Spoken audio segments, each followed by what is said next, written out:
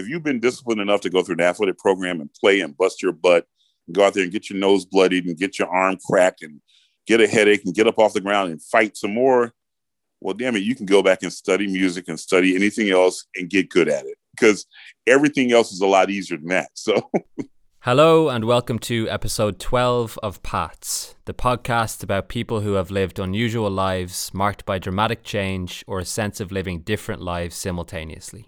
My name is Donal Gallery, and you just heard a little snippet from today's guest, Morris Duran Robinson. Morris was an All-American college football player for the Citadel, the military college of South Carolina. When his dream of playing in the NFL didn't work out, he first got a job in the corporate world, working for 3M for the best part of a decade, before seizing upon the opportunity to follow his lifelong passion for singing. Now, he is one of the most sought-after bass opera singers in the world, having performed at pretty much all the major opera houses, including the Metropolitan, Carnegie Hall, the Royal Albert Hall, La Scala, and the Sydney Opera House, amongst many others. Join me to hear all about Morris's incredible story. If you have an unusual life story or know someone who does, please get in touch with me by email at patspodcastpeople@gmail.com. Huge thanks to Barry Dorsey for putting me in touch with Morris. Thanks also to Danny Golden for becoming a patron recently, and to Sean Butler who helped me out with the editing of this episode. All greatly appreciated. Okay, over to Morris. Enjoy. Hey, how's it going? How are you doing? I'm good, man. How are you? I'm good. Thank you so much for joining me on the podcast. I'm happy and honored and flattered to be here, man.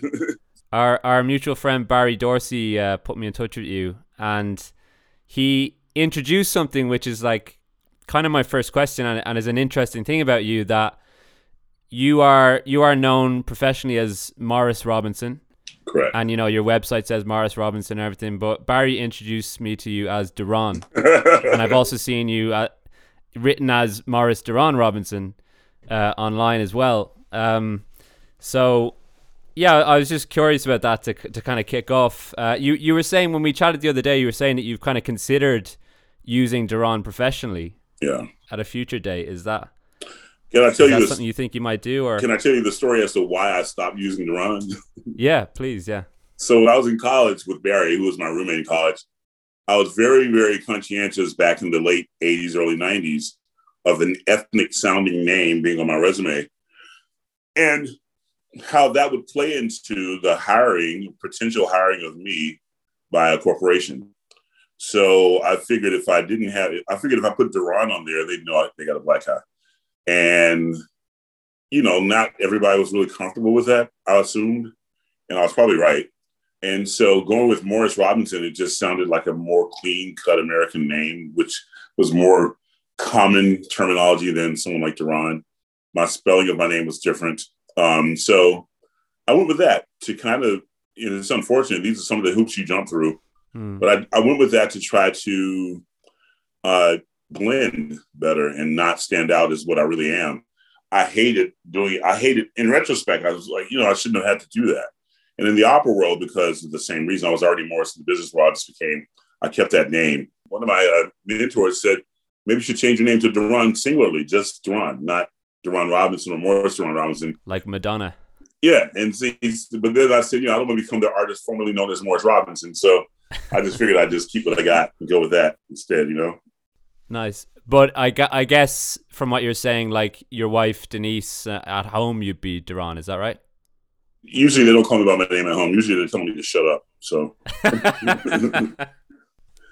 yeah, I don't get much respect here at all. Not much respect at all. Right. Fair enough. It was ever thus, I think. So, you grew up in Georgia, in Atlanta. Yeah, grew up in the southwest part of Atlanta, Georgia. Born and raised, and I left in 1987 to go to college, and I didn't move back here until 2007. So, yeah. Right. You told me that your dad was a preacher and your granddad was a preacher. So my dad was a preacher. My mom's dad was a preacher. So I had it on both sides of the family, Right.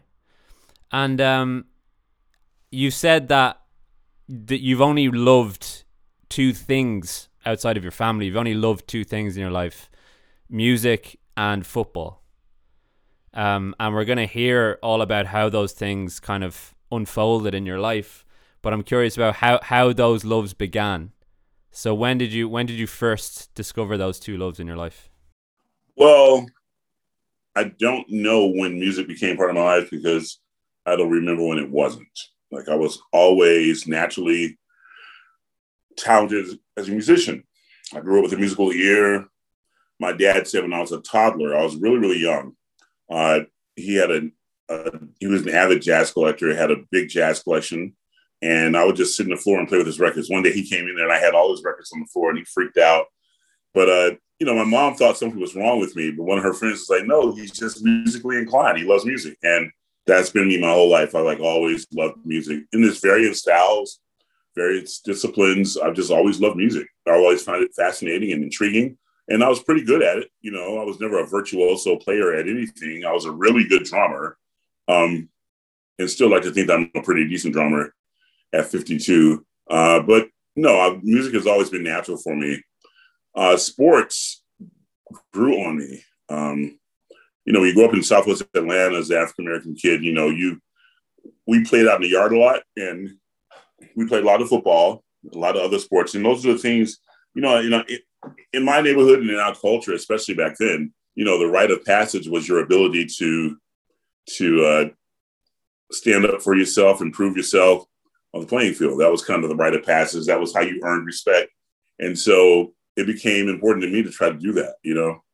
I think in retrospect, and I've probably said this before, maybe I was so passionate about sports because I knew that I was really good at music and tried to avoid the labels associated with music, being soft, being sweet, that kind of thing. So I think I had to prove to people that, I'm not that type of guy. I'm also really great at music, but knock your head off too. So I think that's probably what fueled me. Or, when you're the nerdy kid and you're pretty articulate and smart and you're good at music, it's a tough period growing up where the other boys, especially the older boys, give you a hard time about it. They think you're soft. So I end up proving otherwise, so. Yeah, as we'll hear. So we'll hear that. But that is, it's typical kind of masculine rite of passage, isn't it? I think so, in all cultures. Yeah. And so I gather you went to would you call it a performing arts high school? Is that how it's described? Yeah, so I went to a school called Northside School of Performing Arts. It was a magnet program. It was naturally the school that my school fed into. In America, right after the civil rights movement, which I was born in 1969, they started a program here in the South, in Atlanta, where they call busing minority to majority program.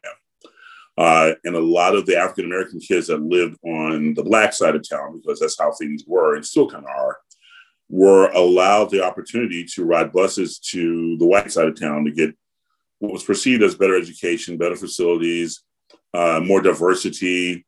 And it was the intent was wonderful to cross-pollinate and introduce culture to both sides. So I think it was wonderful. I think that it prepared me for the rest of my life. I have white friends that I went to high school, middle school, elementary school with, who I'm still friends with today, who would not have, other than this program, met Black kids and become friends with their families, and likewise. So I think it prepared us for the world. But that's a tangent that I went on. But because I went to those schools in Buckhead, my elementary school naturally fed into the middle school. That middle school naturally fed into the high school.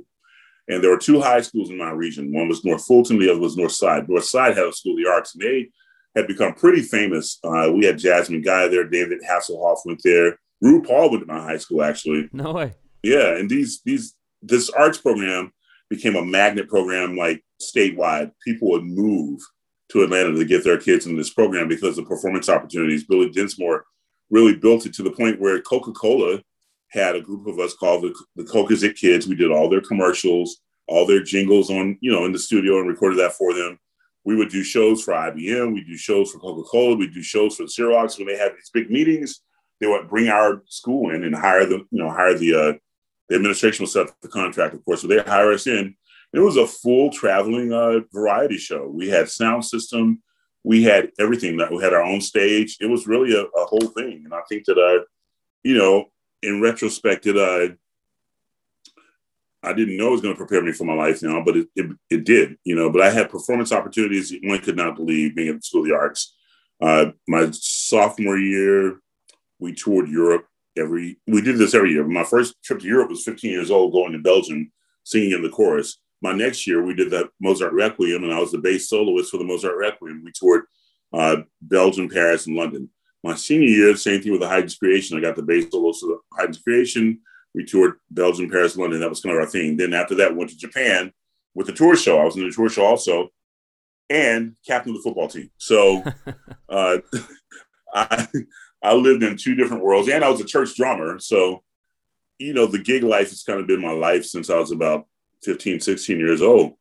Just never thought that would be how I earned a living. But yeah. Yeah.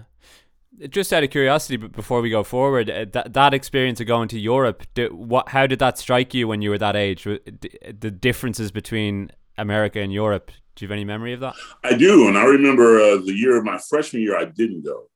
But the news stations had made a really big deal about it. And we had news cameras follow the kids over there. And this is when breakdancing was starting out. You're talking 1983, 84. Kids were doing, we had a dance crew. They were pop locking and stuff. And kids in Belgium weren't really into that because, the cross-pollination culture wasn't really happening then. So they were always fascinated by the things that we did. And I think that, we became fascinated with European culture in each place that we went. When I finally got there, we stayed at the Hotel Metropole in Belgium. We were right around the corner from the square. We got to see the Dominican piece, and, I had pommes frites. It was just a different lifestyle. We were able to drink alcohol without an age limit in some places. So it was cool. I think that it was also just, again, another example of being exposed to culture that I would not normally have gotten exposed to had I stayed in the school system on my side of town. But we all were learning together, not realizing that we were learning life lessons. We were just learning, and being exposed to things. And, this level of privilege of being able to tour Europe every year, it's a big deal. So I'm glad that, in retrospect, I'm glad that I was able to participate in that, Yeah. So I'm curious about your move from high school to college, because you got into Citadel on a football scholarship, right? Yes. Yeah. So can you just describe to people who might not be so familiar with it, like, how good do you need to be at high school football to get a scholarship? Well, I don't know if it's more competitive now than it was then, or if it was more competitive then than it is now. But I'd like to say it was more competitive then than it is now, because there weren't as many programs as there are now. And we didn't have social media and email and that type of thing. So, Coach, you had to stand out on the field. And going to I went to a big high school, but our football team was small. So we had 28 players on our team. We were playing against people that had 70 and 80, 100 players on their team. So we all played both ways. And, we did, in retrospect, we had a horrible weight training program. There was none. We had maybe 4 coaches instead of 10, 15 coaches, horrible equipment. That wasn't our focus. But, in America, you got to be in any school. There may be 100 kids on the football team, 500 high schools in Georgia. Of that 100 kids, maybe 2 are good enough to get scholarships. Maybe. Right. If you go to a really, really good school that's really competitive and has a great program and a weight program and lots of coaching and that type of thing, you can get 5 or 6 that get a scholarship. And then those scholarships, they might be half scholarships, they may be small schools, they may be big schools. It just depends. So it's not easy. It's not a guaranteed thing. You really have to, first you got to beat out everybody on your team in your school to become a starter. Then you got to be a good player when you play against other people and you're playing against their best kids. And in order to get a scholarship, you got to be a pretty standout athlete, And it requires academics and all those things. And then then you get to the next level, college. And there are different rankings of college. You guys know the big schools over there. We have Notre Dame, Michigan, Penn State, Georgia, Florida, Alabama. Those are the big, big schools. And then there's one level down, which we call the FCS. We used to call 1AA. And that's where you got Citadel, James Madison, Youngstown State, places like that. So I was at that level. But then when you get to that level, then you have these college teams are now comprised of the best high school players at every school they went to. So, it gets more and more competitive. I mean, everyone on my team, even though we went to one AA school, everybody on my team was one of the best, if not the best player in their whole high school. So it gets really competitive. It's a tough deal. But the reward is you get a free education. You get let me take that back. It's not free because you earn it. You belong to the team. You belong to the coaching staff. If they're going to pay, they're going to pick up the tab on your $50,000-$60,000 a year education, then you're going to work for it. And it was cool though, because I'm talking to my son now. Big bodies need to work out. And our desire is our natural affinity isn't just to get up and go motivate ourselves and work out. So I believe that helped keep me in shape, and it helped me with my confidence and social life and all that kind of stuff. So there are a lot of benefits to sports, not just going to the professionals, but just setting you up for life. So I'm a strong believer still in team sports. And so just so the listener or viewer understands, you were a guard, right? Yeah. So when I got to Citadel, they recruited me as a defensive tackle. When I got there, we ran the wishbone offense, and I think the coaching staff at the time wanted better athletes on the offense because we did a lot of pulling and trapping, and you needed strong guys that can move. So I left spring practice my freshman year as the number 2 defensive tackle. I came back after spring break, and I was the number 2 offensive guard behind 2 All-Americans. But that was my new home, and I enjoyed playing offensive guard. I really did. It was, So just so the European people can understand, offensive guards are like one of the big people up front that knocks people out the way for the little guys in the back. So we block for the quarterback. We keep people from touching the quarterback, and we make holes for the running backs. So, big on big. Yeah, it's like a scrum in the middle, and then the little guys, squirt through. So you had the choice to go to all these different colleges, both with football scholarships and with music scholarships. So why did you choose to go to this military college that was so much about discipline and everything, as opposed to colleges that be full of partying and, typical fun times at college? Maybe insanity, I guess.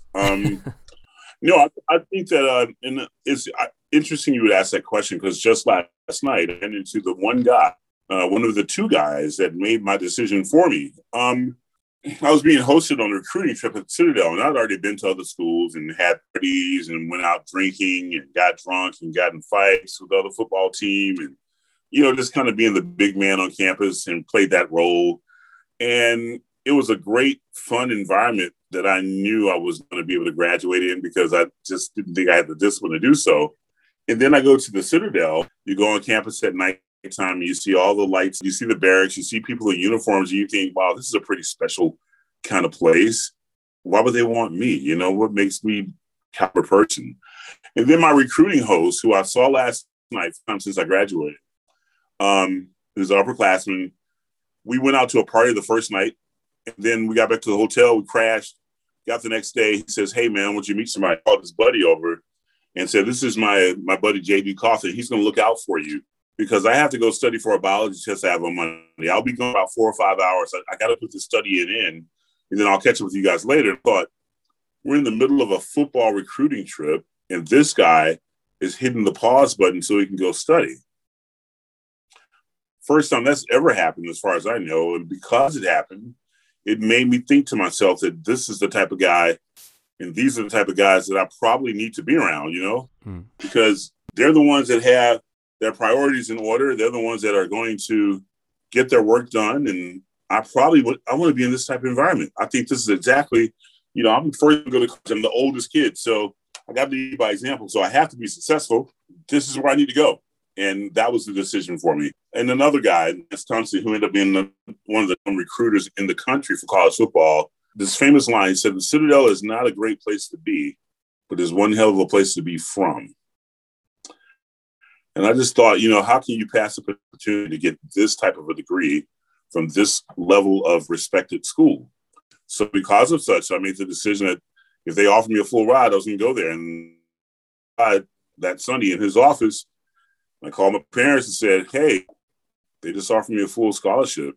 That's what made the decision for me, Of course, my parents had to come. My mom was like, I don't want you to go there. They're going to be mean to you. And my dad was like, yeah, you need this kind of discipline in your life. You take your ass there. So, it was Mom was being dad was definitely being dad, and it turned out that was a good move. And I gather, as we talked a little bit about before, it wasn't entirely kind of dry military, just hanging out with the guys all the time. There was some kind of socializing with girls and stuff in other campuses around Charleston. Yeah, when you have all middle school, there's always a comparable equivalent of the opposite around. We hope at least. And the College of Charleston was very close, and it had, I think it was about 70% women, and they didn't want College of Charleston guys anyway. Those were the loser hippie types. They didn't want those guys. They knew we had futures, right? They knew we were going to get good jobs. They knew we went to the school ball team, so we had They actually had a great basketball team over there, but who cares about basketball? It's football. So, yeah, we had our lot. We had a lot in regard. So it was tough getting out, but, we learned how to break the rules. We learned how to hide the back of cars. We knew how to jump fences. You could do, military academy is very strict, but I think it also teaches you how to break the rules without getting caught. So we became masters of that as well. So, yeah. Sounds like a good laugh. I think to a lot of listeners, the whole concept of military college will be kind of slightly alien. So what did that actually mean in terms of like day to day? What was a typical day at Citadel like? Well, it's a military academy, and the structure of everything in the curriculum and the daily life was that of being in military barracks. So you wake up in the morning to the trumpet playing reveille, which wakes you up. And the first thing we do is clean up our rooms, sweep, as freshmen, sweep, clean up your rooms, take out the trash cans, take out upperclassmen's trash cans, clean their doorways. Then you go to formation. You form up and you march to breakfast. When you get done with breakfast, you march back to your rooms, and then you go and get your brass and your shoes shined up and everything for the first morning formation, which happens before your 7:50 class. So at about 10:25, you go down for formation, where you're inspected. You hear the announcements for the day over the loudspeaker. Then they break formation. You run back to your room, get your bags, and then you go to class. So that's every day.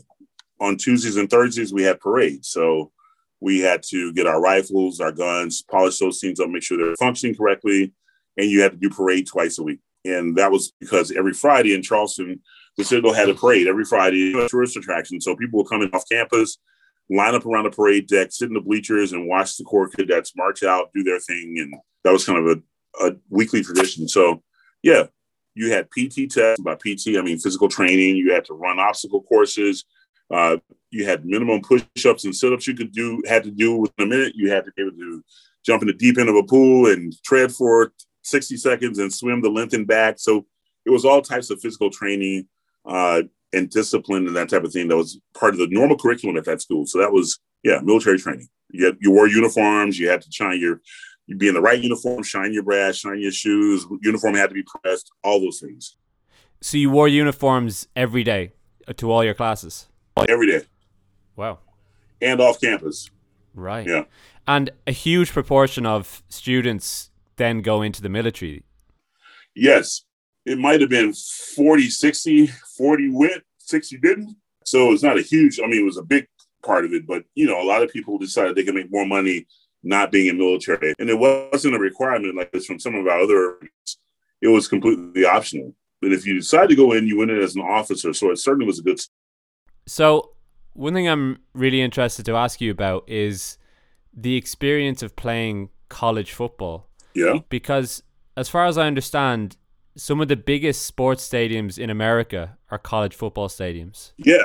You have these 18-year-old guys playing in front of like sometimes 100,000 people. These guys who aren't being paid to play, they're at college.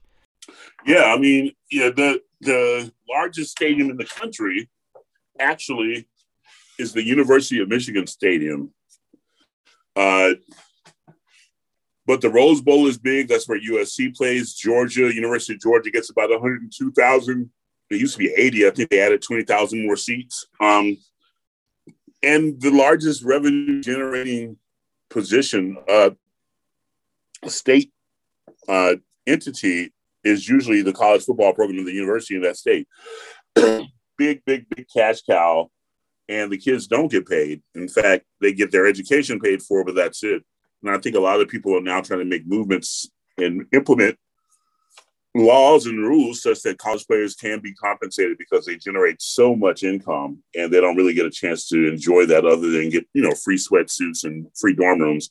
I mean, don't get it wrong. At some schools, these guys are treated like royalty, but, you're putting your body on the line and you're paying a huge price for it too. So when I played, people weren't trying to pay us, but we certainly, we got our education paid for, and we got to enjoy that lifestyle, which I thought was great. It gave us a home away from home. It gave you a sense of community and belongingness. It gave you a sense of family.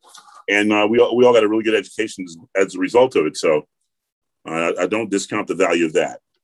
And did you get to experience playing in front of big crowds like that? The Citadel was a medium-sized school. So when we go play against big schools, we play in front of big crowds. The last time I played in front of a crowd that big was about 77,000 in Columbia, South Carolina, against the University of South Carolina. And we beat them on their home field on homecoming for the first time in 50 years. And it was a huge, it was a college upset of the year, only to be replicated again in 2015 or 16, I think it was. Citadel went back up there and beat them again. So I don't know if they'll be scheduling us anytime soon, but I know that Clemson University dropped us from their schedule, and Arkansas replaced us. We replaced them with Arkansas, and we beat Arkansas also in front of about 70,000 people. So, when you play at a smaller school like that, you thrive off of the big crowds. Something that you don't get to do every weekend. Citadel, I think our stadium at the time held about 32,000 people, and when it was full, it was rocking. But you can imagine increasing that by twofold. The energy level is real high. You get excited about it. So yeah, I got a chance to do it a few times. When you first did that kind of take you back, or did you just take it in your stride like it was just no thing? Well, I think we did a wonderful job of preparing for it. So we knew that it was going to be loud. We knew it was going to be a lot of people. But the best thing that happened to us was the head coach and the people in the papers that made the game predictions predicted that we're going to get blown out and didn't think we had a fighting chance. And, when you go to a military academy like Citadel, especially, the last thing you want to do is tell these guys they aren't good enough. They aren't big enough. They're not strong enough to compete, because we go through things like I mentioned before with our training and our discipline that those guys don't have to go through. So we were definitely tougher. We were definitely mentally tougher. And although we didn't have all the athleticism they had, we had the discipline. So, we didn't let the crowds faze us. It was part of the deal. We just wanted to go in there and shut them up. And that's what we did. So screw them. Yeah, that's so great. I had an ex soccer player, a football, as we call it, player on, and he said pretty much exactly the same thing about playing in front of crowds. He was more focused on his opponent. Yep. So that seems to be a common thread of athletes. I'd like to hear about because at this stage your passion is football, and you're thinking that you'd like to play in the NFL. And could you tell us about reaching the end of college and kind of hoping to play in the NFL and how that didn't work out? Well, when you go to a school like Citadel, you got to pass over a bunch of bigger schools to get there. So you don't walk in there with an unrealistic expectation that you're going to be a first-round draft pick. That's just not what you're thinking. Now, when you get to be good at it and at that level and you face some really good competition and you do well against them, you think there's a slight chance you might have a shot at it, and I watch guys play at bigger schools. I beat guys that played at bigger schools. So I thought I had a shot at it. You never know what they're looking for. But then, football is the type of game, American football, that you don't leave. It leaves you at some point. At some point in time, you have to face the reality that they're looking for something different at the next level and you don't have it, and you got to move on with your life. And that was a hard thing to swallow. Not because I had unrealistic expectations, but because I wanted at least a shot. I'm the type of person that, just give me a shot. Let me see what I can, let me find out for myself that I'm not, good enough. But don't tell me without giving me a shot. So I never got that shot. And I think that's what bothered me the most, And I gather it's like you do kind of like a pro day where they make you do various exercises like time trials and strength, like lifting weights and all that kind of stuff. Yeah. And you did all that. Yeah. They came out to the school. We had a pro day. I ran the 40, ran the shuttle, did the 225 bench press, vertical jump, all that stuff. And nothing I did really jumped off the charts at them, nor did my size. I was always listed at 6'3", 285. They said I was 6'2 and a half, 285. Nothing jumped off the charts that said this guy physically can come in this league and compete. There have been lots of stories where guys didn't match up on the charts, but went into the league and did really well. And I'd like to think that I could have been one of those, but, I think that the powers that be in heaven above probably had a different path for me, which is, why we're having this conversation today about my ability to sing in front of thousands of people as opposed to play in front of thousands of people. So, you have to accept that at some point. That's the hardest thing for me to accept. One of my funniest memories was after, not making it to the pros and finishing up college and getting my job at 3M, I went on a date with one of the girls that was an intern, and the VP of the division gave me his seats. They had a booth. They had like a box for 3M at the Vikings game, the Minnesota Vikings game. So I figured that'd be a nice date. It's a preseason game. I got the box seats. I'm a young executive. I took her to the game, and I walked into that executive suite holding popcorn and a hot dog, and realized I'd never been to a football game as a spectator before in my life. And I started getting teary-eyed because I saw the guys on the field and I didn't belong. For the first time in my life, I wasn't part of that. And that hurt. So it took me a long time to get over that, man. Yeah, that's extraordinary. That was the first time. Yeah.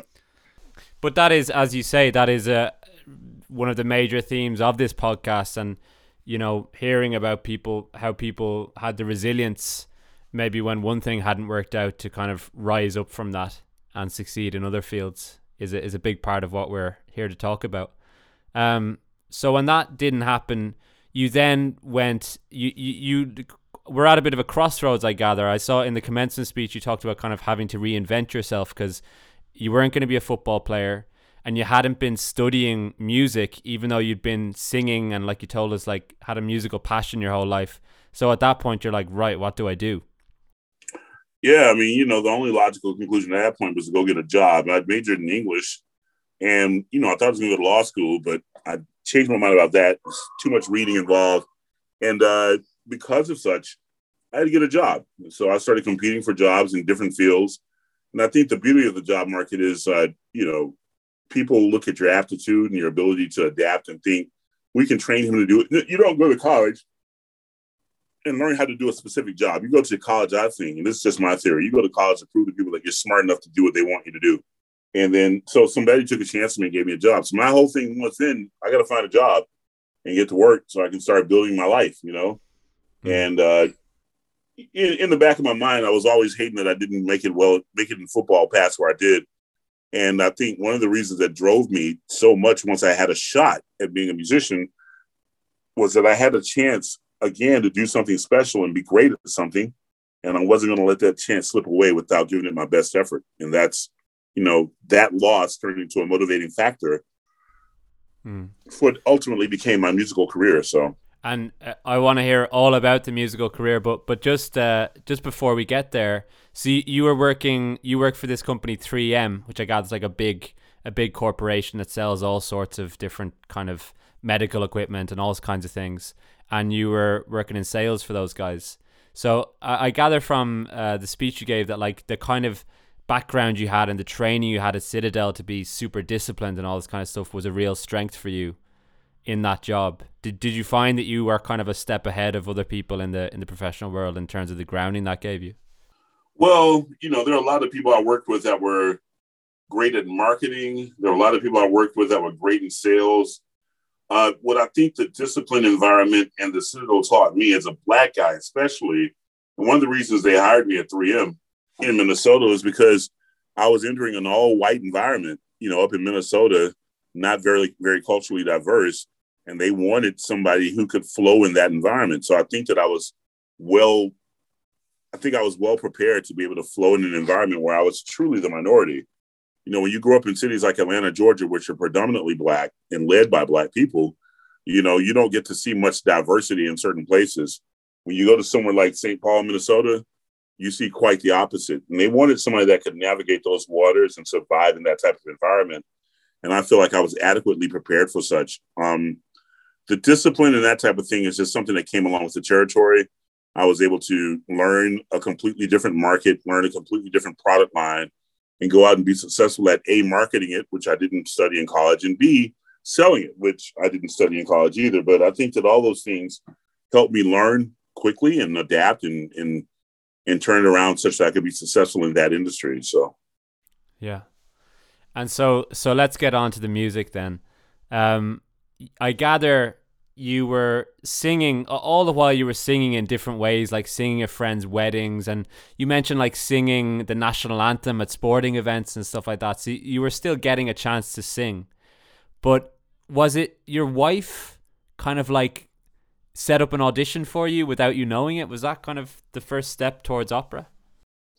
Yeah, well, she set up an audition for me with the Choral Arts Society of Washington, D.C.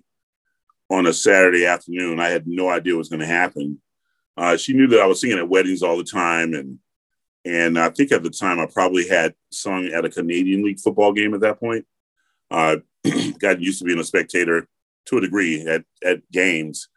But yeah, she's like, oh yeah, you got an audition at 1:00. I was like, oh crap, what I gotta do? So I had to go buy some music. You know, I was completely unprepared, and I walked in and sang the Tuba Mirum from the Mozart Requiem for Norman Scribner, who ran the Choral Arts Society. He was the director of the Choral Arts Society of Washington. And, you know, when you hear a lot of people throughout your life tell you that you have a special gift and your voice is made for something different, it sounds good, but there really is no credibility behind it, because you know that the people that are saying this, in my opinion, really didn't have the pedigree to make a decision as to whether or not what they were hearing was truly something special.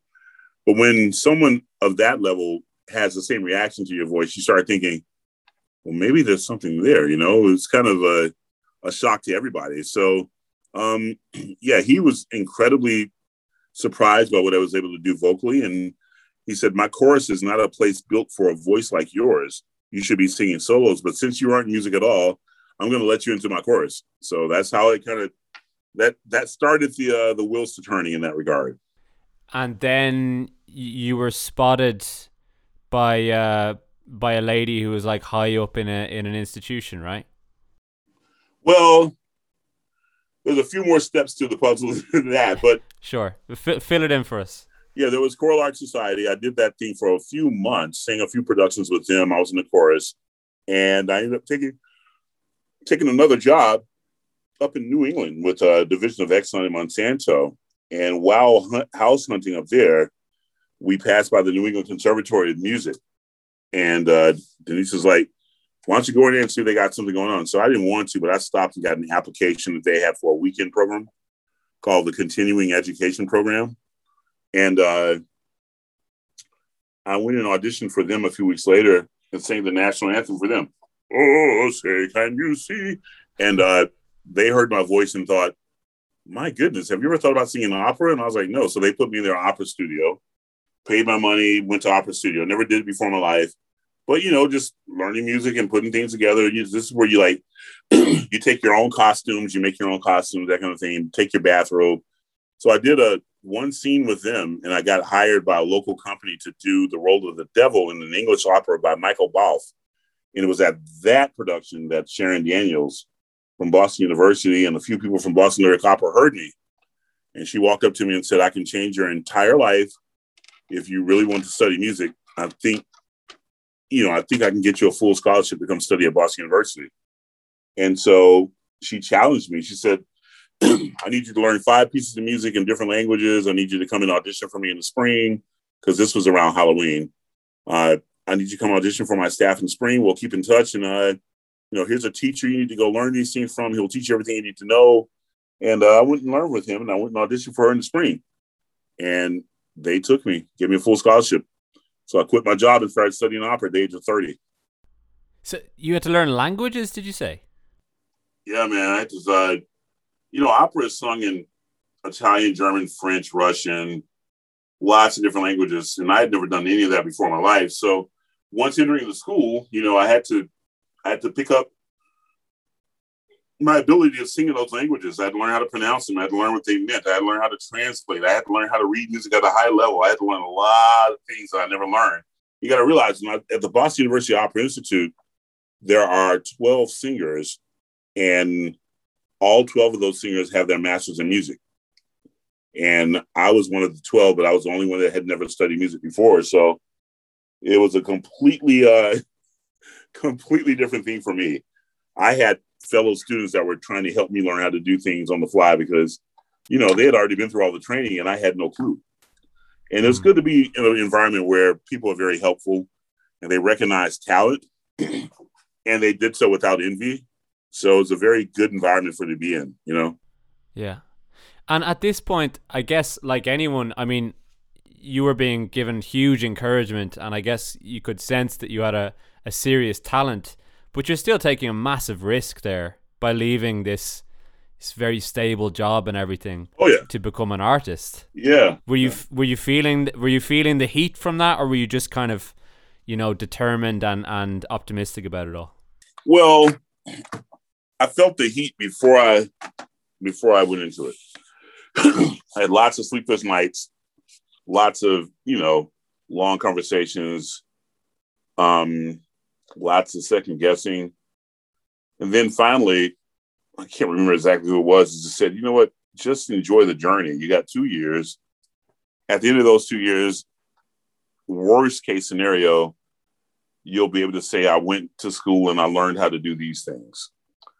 Best case scenario, you won't ever have to come back to work again. So just enjoy it. And I think that the military aspect of it, the discipline, the Citadel, athletic discipline, these are all things I gambled on. But what I did was I took my 401k and turned it into a Roth IRA and deducted my mortgage from that for 2 years.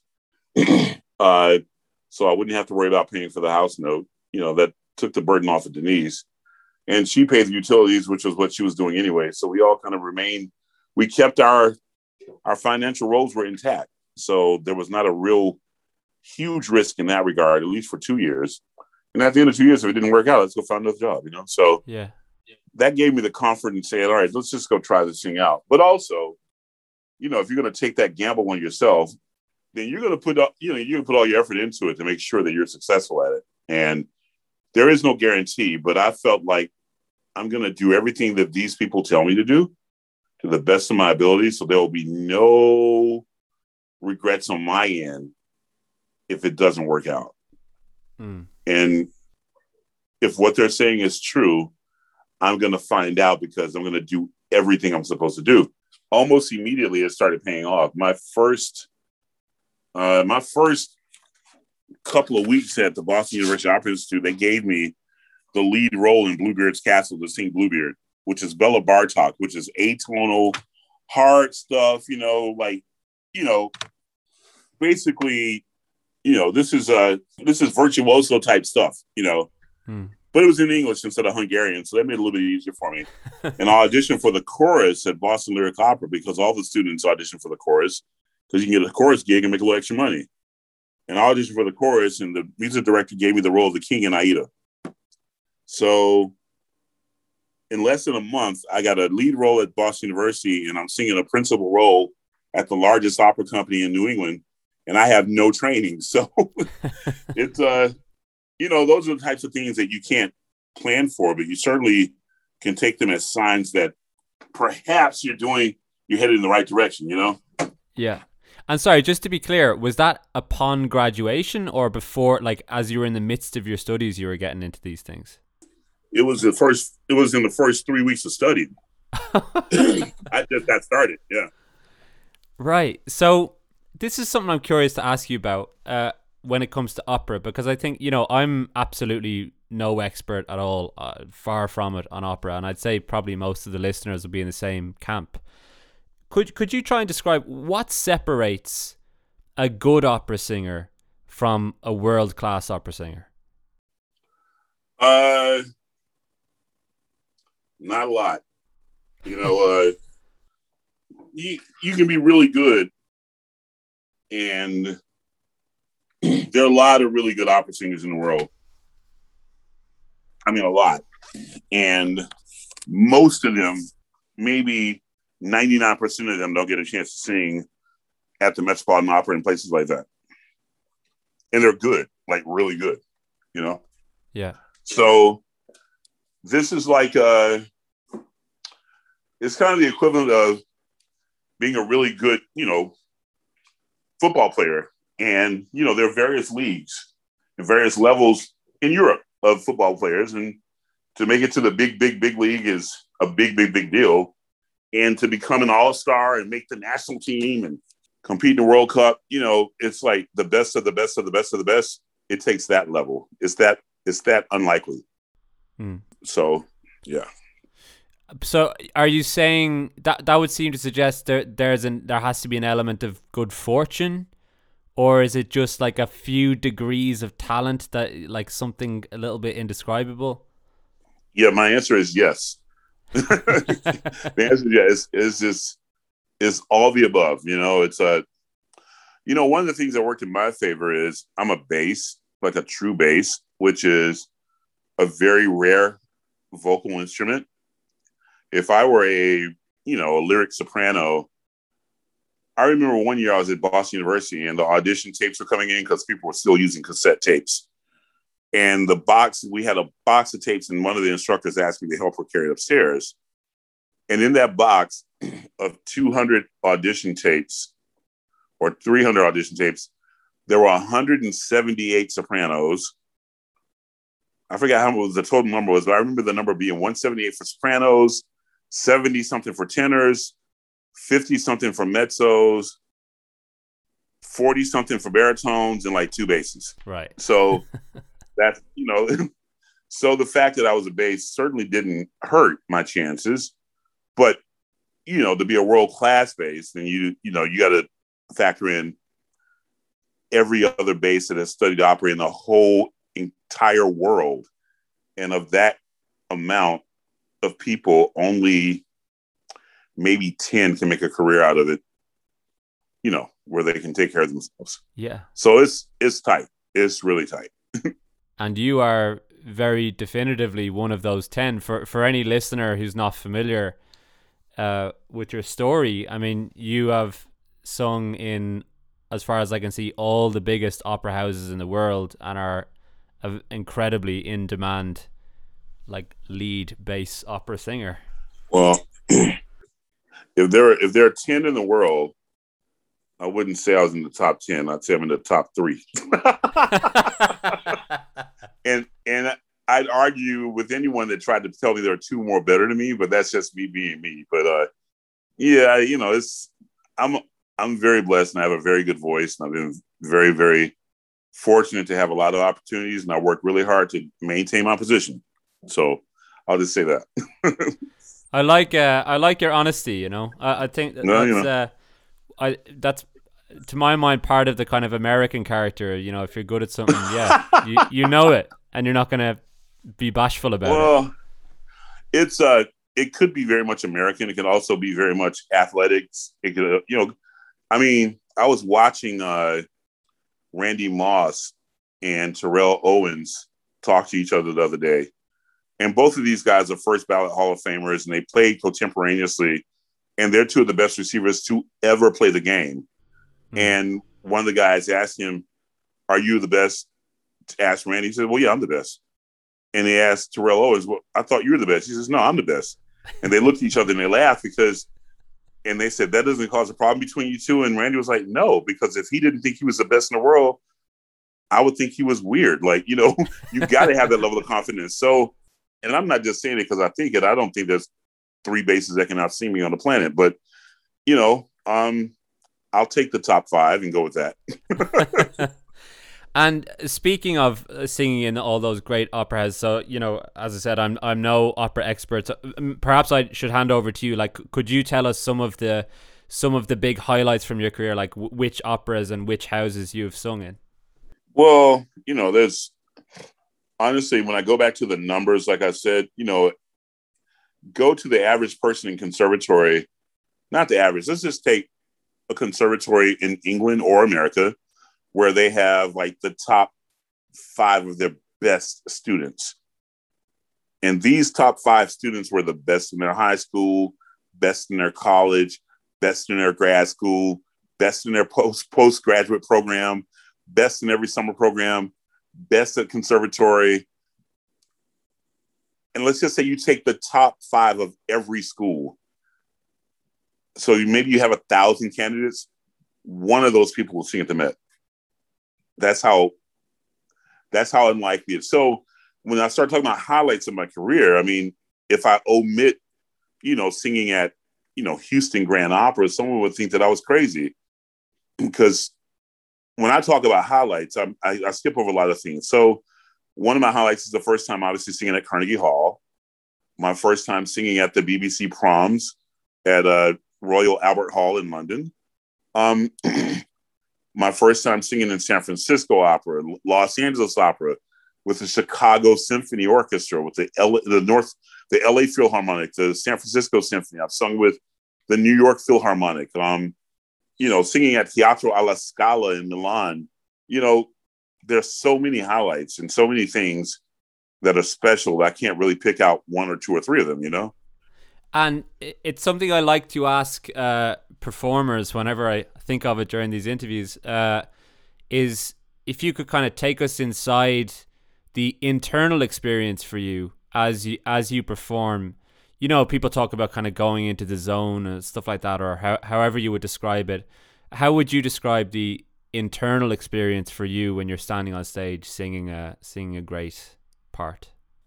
Well, it depends on what night it is.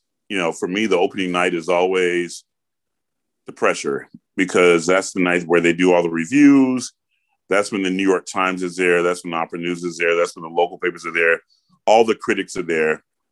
It's the worst time for them to be there because it's the opening and all the nerves are bad. But, that's when they're there. So that's when all the fun stops. No more social media being silly. No more funny phone calls with my frat brothers, my kid. It's time to focus. And it turns into walking out on the 50-yard line and shaking hands with the opponent and flipping the coin and deciding who's going to get the ball first. It turns into that type of mentality, that type of focus, that type of readiness, that type of energy. After the opening night, it gets real easy for me. I can be my normal self and walk in. Because I'm a professional, I can turn it on when I need to. And when my voice is in good shape, I don't get nervous. When it's not in good shape is when I have a problem, because then you have to rely on other things than your natural God-given talent. So, a lot of people will say I'm impossible to be around on opening night. They may be telling the truth, but I don't think I'm impossible to be around. I just think don't talk to me and stay out of my way and I'll be fine. But it just takes that level. I go into that level of, and the reason I think is because I have a certain expectation of myself, but B, I have a lot of responsibility attached to my ability to deliver at a world-class level. And that's expected of me. And that's my job. And I know how fragile an existence this is if you're not delivering at a world-class level. The difference is earning lots of money so you can live very comfortably, as opposed to, next level down, earning just enough to make ends meet, as opposed to working every gig you can and getting a side job to try to pay the bills. So I don't want to be in category B or C. I always want to be in category A. So, it's really interesting. I mean, I have not played the equivalent of the Met in acting, but I do know what press nights feel like, and what you said there, I completely echo. Like, I call it after press night, you're out in open water, is the way I always think of it. Yeah. And it's, you feel so much more free. It's a strange thing. There's 2 big topics I'd love to touch upon with you before we part ways. One is, I gather you're quite a religious, you have religious faith, and as we talked about earlier on, your dad was a preacher and your granddad was a preacher as well. I'm curious with it, because I would be honest in saying I'm not religious really at all. And I've heard you say in interviews and stuff that you feel like it was kind of God's plan for you, that you had this voice and this gift to do what you do. And I suppose my kind of perspective is I feel that the world is a lot more chaotic and unpredictable than that, and fortune kind of falls quite randomly upon people, or misfortune. So I'm just curious to hear about your thoughts on that, and a bit about your faith. Well, I think that I grew up in a church family. My dad was a minister. He became a minister when I was 7 years old. He was a deacon before that. My mother was one of the founders of the choir at her church. My grandfather on my mom's side was a preacher. They were church folks. So we grew up with a strong faith and understanding that, God's will is what is being done. And you have to accept such and believe in such. I also have recently learned about what Christians refer to as God having favor on people. And I believe that I'm one of those people that God has chosen to, for whatever reason, give the responsibility and the duty of delivering this type of music to everyone that wants to hear it, and using me as a vehicle to do such that my story and my background and my journey serves the purpose to motivate and encourage and inspire other people. So I believe that that's why it all came to play the way it did. It is not a script that you can write in Hollywood, but it's my real life. And I think that because I have so many different backgrounds, because I'm an African-American, because I grew up in Atlanta, because I ran away from music and played sports and I was a tough guy and I did all those things, and I can do this, I think it's positioned me to reach a lot of people, not just the audiences that appreciate this type of music, but young Black kids, young men, black, white, red, brown, purple, yellow, that don't see this as an option, that don't know what they're going to do with their lives, that don't know how to sort things out or to look at their lives and see that there are lots of different things that you can do. For whatever reason, I feel like I've been chosen and put in this position such that my story of my life can encourage and influence others. So I believe that was a part of the divine plan that I had nothing to do with. So that's how I was raised. So, and obviously, if that's what you believe, then obviously that what happened with football was part of that plan as well. The fact that didn't work out and the way that kind of steeled you was all part of that plan for you as well. Well, if I'd been a professional football player, I probably wouldn't be a professional opera singer right now. And I think that the unlikelihood of those two disciplines meeting in the same place, and one, the athletic part, fueling and preparing me for and making me better at part B, is unheard of. But I lived that life, and I don't make these stories up. There is not one aspect of what I do today that wasn't influenced by what I used to do. So, and I talk about that all the time because people find that to be the least likely of parallels. But in my opinion, it's a natural flow. Not that every football player can be an opera singer, but every football player, if you've been disciplined enough to go through an athletic program and play and bust your butt, and go out there and get your nose bloodied and get your arm cracked and get a headache and get up off the ground and fight some more, well, damn it, you can go back and study music and study anything else and get good at it, because everything else is a lot easier than that. So, Yeah. I heard you tell the story of like the first time you were shouted at by an opera director. And you just being like, and everyone around you kind of going, "Oh my God, are you okay?" And you're like, "That's the worst I'm going to have to deal with." Yeah, exactly. Yeah. I've been yelled at, had things thrown at me by coaches. And then, the response to that is you got to go out there and line up in front of a guy that's getting yelled at by his coaches to take your head off and get through you. And I'm getting yelled at to make sure he doesn't want to get yelled at anymore and let his teammates down. I certainly don't want to get yelled and let my teammates down. He wants to kick my butt. Well, I'm definitely going to kick your butt. And that's the option. So I got to go out and fight these guys who are the best players in their region, best players at their school, on full scholarship, paid for, with one objective in mind. That's to beat me. And my objective is to beat him.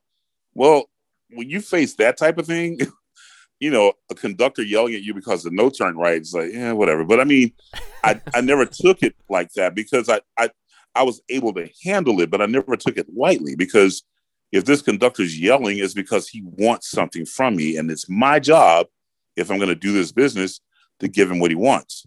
Now, the normal kid that went to conservatory and didn't go to the Citadel and have people yelling at him and making him do push-ups and doing PT runs, and didn't get, his nose, never got hit hard enough where your sinuses break loose and there's blood coming out your nose. That guy, the kid that never went through all that, would break down and cry when the conductors yelled. And I've seen it happen. I've seen people cry in voice lessons. I've seen people have breakdowns because the rehearsal didn't go well. That doesn't even affect me. Did you see Whiplash, the film about the drummer? I saw part of it. I think it was on in the background when I was playing cards at someone's house one night, and how that guy was really, really just slapping his hand. Yeah, I remember seeing those scenes at least. Yeah. And that's quite true to life, I guess, from what you're saying, of certain. Oh, well, I think that's an extreme part of it. That's an extreme version of it. But this business is tough. It's not for the faint of heart. Yeah. And I see a lot of faint of heart people here. I'm not trying to say that all opera singers are, punks, but I think that me having the mental toughness to sift through and turn around and deliver certainly helped me a lot, Yeah. And that kind of brings me on. I wanted to ask you too, because before we started the interview this evening, you said that you had been talking yesterday, I think you said, about being a black artist in the world of classical music. And it's something we haven't talked about too much so far tonight, but obviously given the conversation that's ongoing in the world at the minute, I'd just love to get your perspective on that. You said in the commencement speech, you told a story about when you were a kid in the car with your dad, and you saw like these guys with Confederate flags in it, like KKK kind of guys. So I'm curious about how it affected you in your earlier part of your life, but also about if that's been a factor being in the opera world for you. Well, they weren't kind of like KKK. They were the actual KKK, okay, wearing the hoods and the white robes and with the stripes on them and handing out pamphlets at the Union City exit, which is one exit away from where I live right now. Right. When I was a kid, I was with my dad, so I wasn't that scared, but I was like, this is bad news. And that it exists in the world, but I grew up in Atlanta, Georgia, and this place where this occurred was just outside Atlanta. So I had a sense of protection in that. I know they weren't going to bring their bus to Atlanta.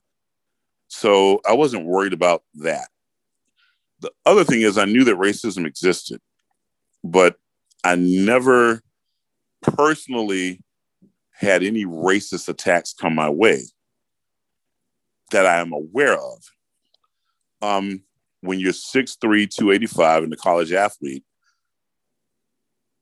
racist people don't confront you physically. I mean, it's common sense that that's not the guy you want to go after. And that's okay. But I'm not certain that it hasn't affected me in my life in a lot of different ways, even at the Citadel. There are rumors that my head coach got fired ultimately because he played too many black players. He's also the winningest player in my school's history, coach in my school's history. But there were some old guys, apparently some old alumni, that didn't appreciate the fact that he didn't have enough white boys out there playing. In the opera world, I always say that the opera world is a microcosm of the real world. So whatever we're facing in the real world, we face in the opera world. Is there racism? There has to be, just by the law of averages. Is there evidence of such? Well, I don't have hard evidence, but I can tell you that the number of African-American people on stages is highly disproportionate to the number that study in institutions. And based on the talent level I've heard, there are a lot of black folks that should be singing at some of the same places. So is there racism? I'm sure. Is there racial bias? I'm sure. Is there an aesthetic quality that certain directors and conductors and general managers want to see on their stages? I'm sure. I had a conductor once tell me that, Morris, the problem with the black voice is, they are, for all intents and purposes, fairly new to this game. And most of us who grew up loving this music only heard white performers sing it. So we're used to hearing that type of sound with these roles. So if we hear something different, it doesn't really sound right to us. Not justifying the race problem, just saying that this is part of the problem because we hear these different types of voices, different colors and voices, and it doesn't fit what we want to hear. all of these things are just, explanations and or excuses and or justifications and or whatever they are to try to explicate why the differentials are so vast. That being said, people like me are very outspoken about these things. And I always try to lead by example. And I also believe that to whom much is given, much is required. So I try to make sure that I point out these deficiencies, these variances, these disproportionate numbers, and try to make sure that I do what I can to make sure that this is not the same, that we eradicate this problem. And one of the main thing I can do is walk out on stage and perform at a high level where people go, whoa, and that's the best thing I can do. And I encourage all of my colleagues to do the same. Like, it's a thing in America where we always say, if you're going to be black and do something, you got to be better, way better than the competition just to be considered equal. I took that with me. It's the other part of my motivation. I knew I had to be extremely good to get a fair shot. And, I strove to do that. So. Yeah. And that makes sense. That ties in with what you were saying about how you feel on press night, that kind of intensity of, feeling the pressure to deliver. Well, there's a lot of things, brother. You got to also remember, I came from a football background from Atlanta, Georgia, the military academy in the South. There's a lot of people in the opera world before I became famous. There are a lot of people that just did not buy the story. There are a lot of people that just thought this is a 5-minute show. He'll be done in 5 years, 3 years. There's a lot of people that thought there's no way in hell this guy can be that good. A lot of people that thought this guy's lying. He's going to conservatory somewhere. You can't get that good without. So I'm always trying to prove to everyone that I'm the real deal, even at this point in my life. And everybody knows me. So I carry a lot of baggage with me that motivates me. And I don't want to ever lose that edge. Yeah. I don't. I want to lose it. Yeah.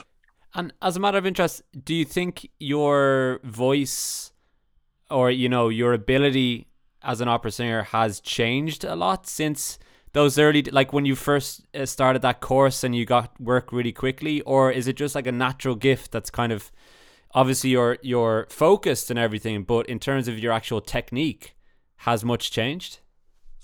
Oh, God, yeah. My technique is totally different than it was when I started. And I can do things now vocally that I couldn't dream of doing then. I had a natural sound, but I had limited capabilities because, it's like growing up in the neighborhood and being the fastest kid on your block, right? But that doesn't necessarily transfer into being an Olympic track star, right? You got to start off fast, but now you got to learn how to come out your stance, keep the angle low and when to come up, how many steps to take, how to fire out the blocks faster, technique, steps. You got to fine tune that thing before it's world class. So, you could be the fastest guy in your neighborhood, fastest guy in your high school, but are you Olympic ready? It's going to take a lot of, and that's why I figured with the voice, I came out, I definitely had some natural tools, but to get to a world-class level, it's going to take some real fine tuning. And I'm at that point, I know my voice, I know how to use it. I can do a lot of things I was totally incapable of, not just vocally, but linguistically, stylistically, there's so many things artistically. I can do a lot of things now I couldn't do then. And that's part of the process of growing and getting better, We're nearly out of time. I just wanted to ask you one more question. There's in the things I've read about you, there's a lovely story of how you met your wife. Do you mind sharing that with us? Oh yeah, man. How did I meet Denise? I was on my first trip from 3M going to a national sales meeting. I was living in Washington, D.C., and there was a huge snow that morning. And I drove to my frat brother's house. He was going to take me to the airport. I almost missed my flight. And she was a flight attendant on my flight from Washington Dulles Airport to Dallas. Dallas was a stopping point. I was on my way to Palm Springs, California. And she happened to be on her way to L.A., but she was on my flight. She worked my flight from Dulles to Dallas. And that's how I met her. And I was playing Wheel of Fortune on my laptop at the time. This is like 1993. So it was probably, green graphics. It was bad. It was probably bad, but she stopped by my seat and asked what was I doing, and wanted to know if she could play, and sat on the arm of my seat and started playing with me. And I was wondering, did she do this to everybody, or is she just doing it because I'm cute? Like, it was a pretty empty flight. So she tells me, well, the only reason I did it is because it was an empty flight. And I was like, yeah, whatever. You probably do that all the time. But I didn't take it seriously. I just gave her my business card, and she called me that night. And we pretty much have talked every night ever, except for when she's mad at me, which is all the time. So, okay, we don't talk every night, but, we that's when the relationship started right then. So that's where I met her. That's nice. Well, I think that's a nice image to go out on. Thanks so much for your time and for sharing your story. I really appreciate it. And yeah, it's a really cool story into numerous worlds I know very little about. So it's really cool to hear about all of them. Well, thanks for the opportunity, man. When the link is ready, send it over to me. I'd love to have it. Take a listen. And are you posting it on social media and all that stuff too? Absolutely. Okay, yeah. I'll Let me know. Will do. Bro. Will do. All right, man. Thanks a lot, man. See you later. Bye-bye. Bye-bye. That was my interview with Morris. I hope you enjoyed it. If you have an unusual life story or know someone who does, please get in touch with me by email at patspodcastpeople@gmail.com. As I say every episode, I need all the help I can get finding the most interesting stories possible. If you enjoy the podcast and think it's a worthwhile venture, you can support it on Patreon. It's patreon.com/patspodcast. I would really appreciate any contribution you see fit to give, and it will help me to invest more time in the podcast. You can find me on Twitter. It's @patspodcast. In 2 weeks' time, I'll be talking to Ish Aladi. Ish is remarkably a classically trained and award-winning actor, and simultaneously a fully fledged doctor who studied medicine at Cambridge University. Join me in 2 weeks' time to hear his story. Thanks for listening.